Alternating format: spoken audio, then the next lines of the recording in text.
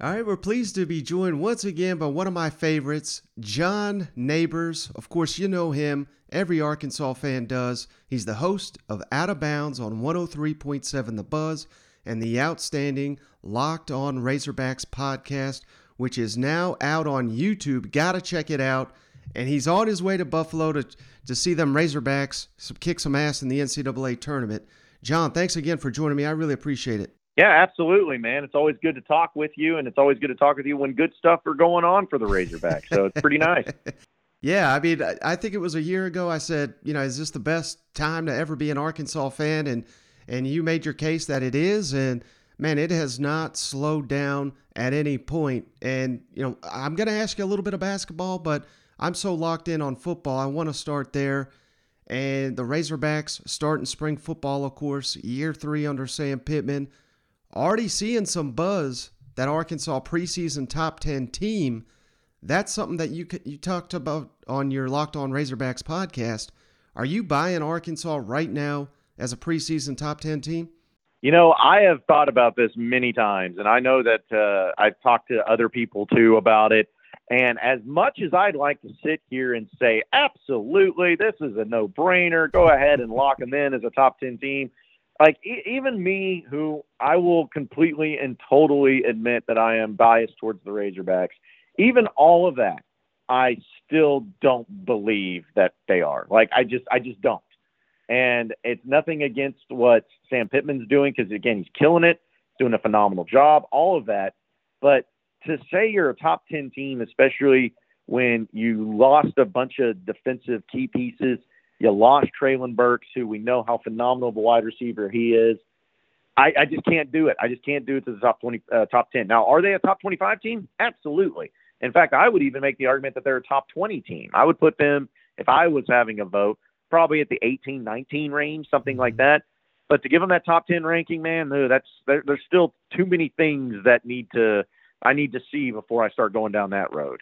Now, speaking of hype and buzz, this is something that I've been talking about, and I'm fully on the bandwagon, so I want to know your thoughts. KJ Jefferson, I'm not sitting here saying he's a lock to win the Heisman or anything.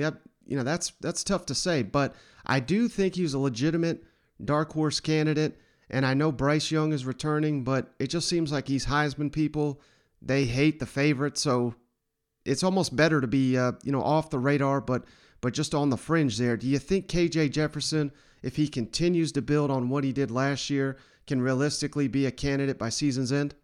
I think so, just because of the type of game that he has and the type of way that he plays.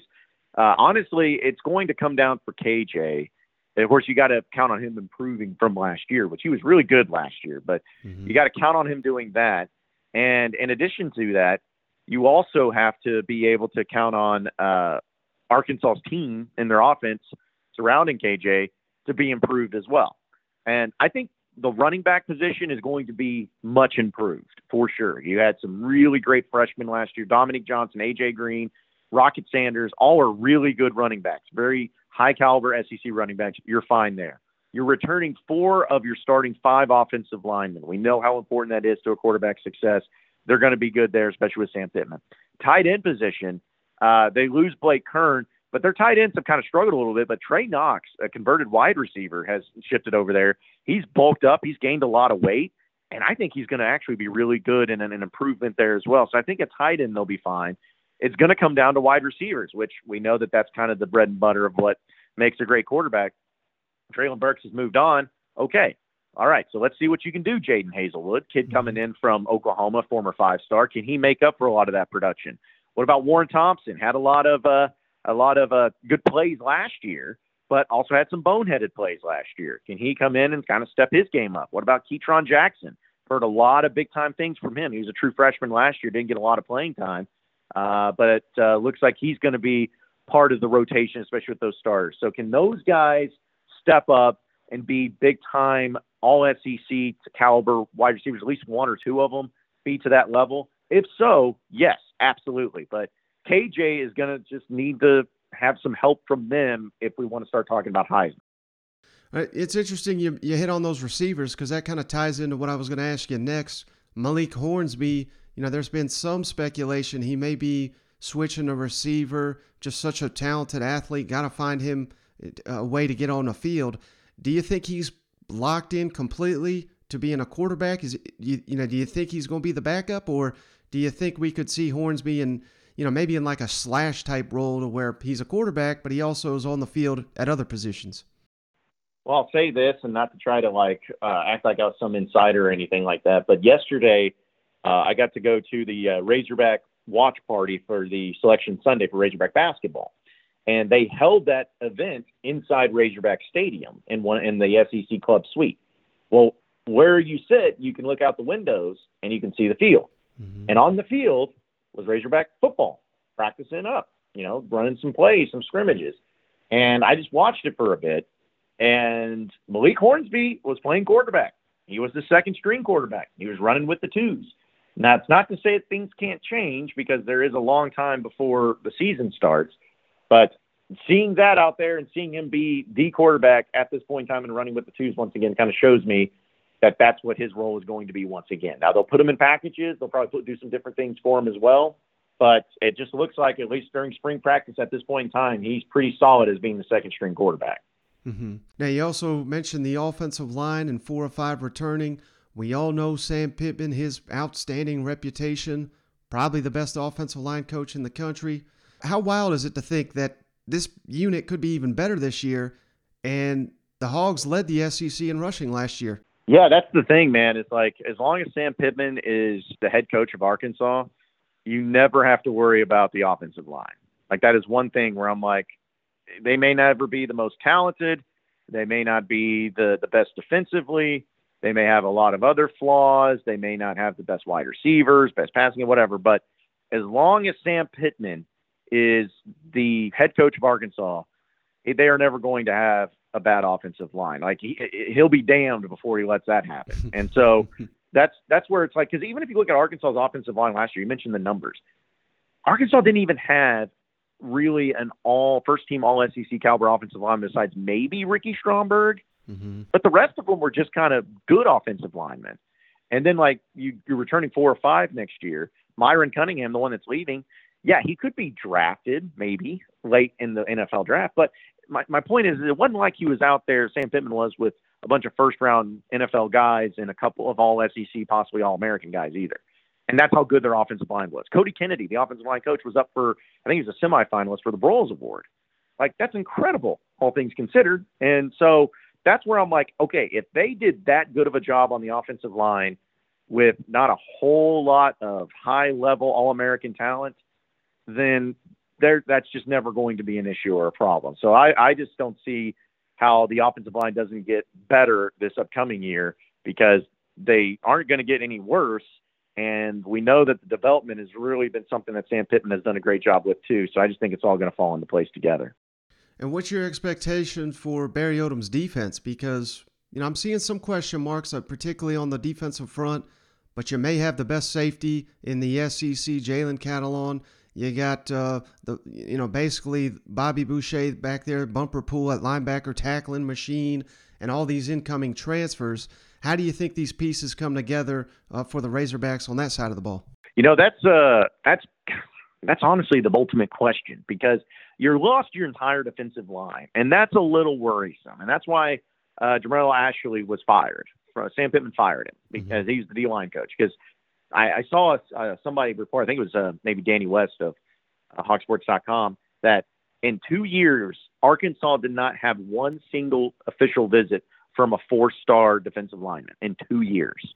Like, you can't have that. Like, it's one thing if you don't even get them to commit, but not even to get a visit, cannot have it. So the defensive line is going to be a question, but they made some moves. They brought in Deke Adams as the new defensive line coach. They brought in, of course, his name just escaped me, but the Georgia Tech transfer just recently, who entered in the transfer portal. He's going to be coming in. They're going to have Landon Jackson, the transfer from LSU, that possibly could play. But that's going to be the ultimate question about the defensive line. Like, they could be good, but it doesn't look good right now, and especially for depth purposes. So that's what it's going to come down to.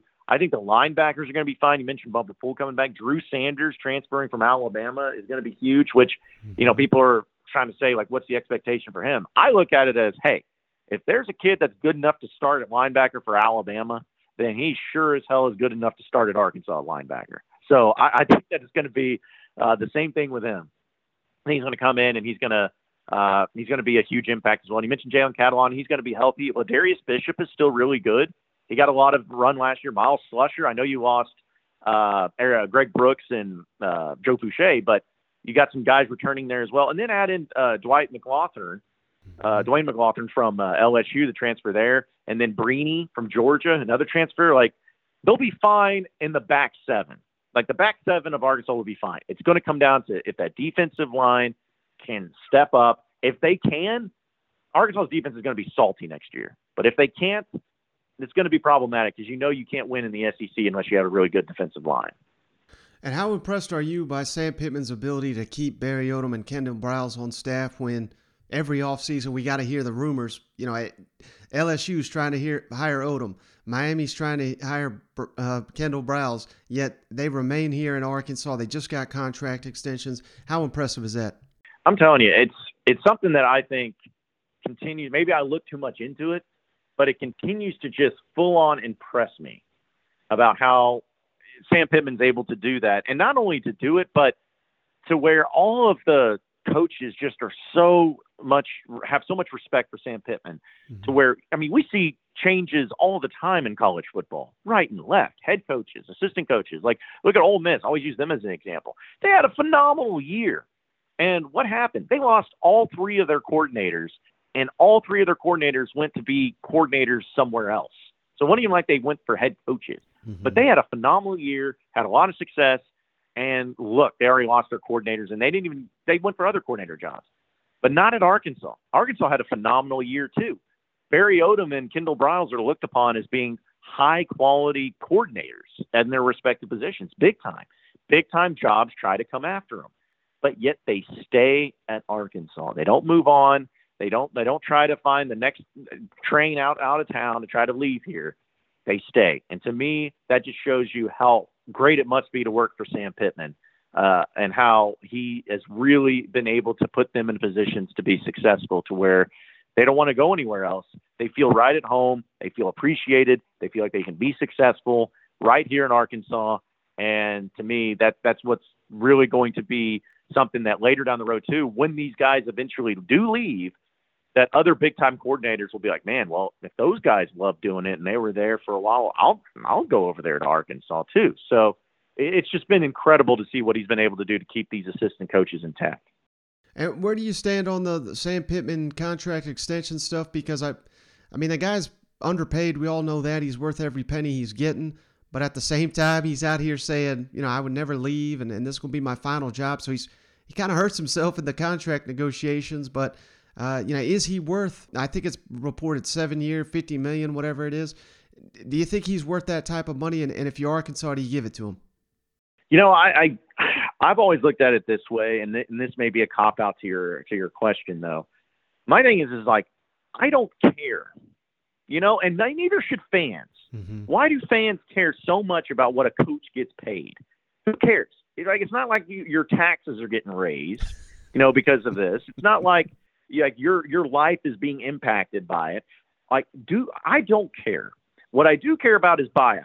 Now, because, we know about the buyouts, like that's problematic because that handcuffs the universities to where if they have a problem, they can't get out of it, or they struggle to get out of it, whatever it may be. That I do. But if Sam Pittman makes $7 million or $5 million per year, what is the difference to me? Nothing. What matters to me is, are you winning? I don't care how much you make, as long as you're winning. Because as long as you're winning, and if you're Sam Pittman, and if you're bringing in some wins, and which we know if you bring in wins in the SEC, it brings in an inordinate amount of money, then what does it matter? What Sam Pittman is worth is however much Arkansas is willing to pay him. However much he's worth is how much, if it's $5 million, $7 million, I don't care. Just keep winning.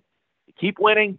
I'll be happy. Razorback fans will be happy. And there won't be one single person that brings up his money. But if he starts losing, people are going to be like, oh man, we're paying this coach $5 million to lose. It's just part of it. But I just think it's so dumb when fans are trying to dictate how much a coach is worth. I'm like, dude, who cares? It has zero impact on your life as a Razorback fan. So just let it go. Now, switching to basketball, the SEC tournament, of course, just happened, and Arkansas ran into a red-hot Texas A&M team disappointing results down there in Tampa. I thought the Razorbacks were going to win it. I thought they were playing that well heading into it. What were your thoughts on the showing there from the Razorbacks in the SEC tournament? I was a little disappointed to see them lose to A&M, especially the way that they played. Like, they just played awful, and A&M was really hot. You just ran into a hot team, and I don't want to be this guy, but I will be this guy. I actually like it when Arkansas. I just feel like when you lose at that point in time, especially in the SEC tournament, it kind of gears you up a little bit better for the NCAA tournament, where it kind of humbles you a little bit. You get pissed off, you get a little bit motivated, like all those things together, and you go out and you are better for it. Like, you're a better team for it. So I'm hoping that's the case this time around. Like, I honestly felt like on Arkansas, I don't really want them to win the SEC tournament. I don't care. I mean, if they did, it'd be nice, but it's not like something that I really, really, really want to do, especially in the fact that, like, I know it's a different sport, but Razorback baseball was the number one team in the country last year. They won the SEC tournament for the first time last year, and they got bounced out in the super regionals. Mm-hmm. Now, is anyone ever going to remember back on the 2021 year being like, what a great year that was, Arkansas? They won the SEC tournament. No, because what matters is what you do in the big tournament. That's what matters. And so if you told me Arkansas could have an SEC tournament win or an SEC tournament championship and then get bounced in the second round, or they lose to A&M the way they did in the SEC tournament, but they make the Elite Eight, I'm taking the Elite Eight every single time, and I think most Razorback fans would too. And I know, John, you're so fired up for the NCAA tournament, on your way to Buffalo to watch the Razorbacks play. What is the potential for this team? Can they make another Elite Eight type run? And, I know you saw it. Dan Wolken gave them the kiss of death, so there's already one strike against them. I know. As soon as I saw that, I'm like, you piece of trash. Like, what are you doing, man? You're always like, you already killed the vibe. But no, I think that honestly, like, I kept saying that I wanted Arkansas to get in Gonzaga's region as far as them being the 1 seed. Mm-hmm. I'm not saying Gonzaga's an easy win. I'm not. But between all 4 1 seeds, I like the chances against Gonzaga more than the others. And so Arkansas did that. They're in the Gonzaga regional, and if they were able to make it to the Sweet 16, they're more than likely going to play Gonzaga. So to me, getting to the second weekend is where it's at. If Arkansas gets to the Sweet 16, it's a successful year.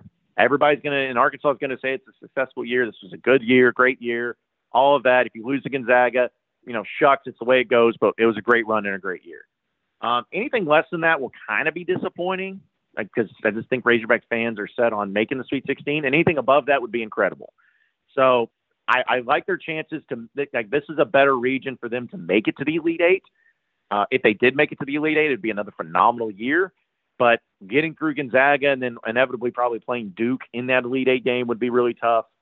So, I'm going to take it all day long, but whatever. But, yeah, second weekend or bust for Razorbacks, I think is fair. All right, I really appreciate all your time. He's John Nabors. Give him a follow at BuzzJohnNabors. And, of course, check out his work, the host of the Out of Bounds on 103.7 The Buzz and the Locked On Razorbacks podcast. Don't forget to follow it on YouTube. He's trying to blow that thing up by the time football comes around. So, hey, I really appreciate you, John, for joining me once again. Absolutely, man. Appreciate it as always. Thanks.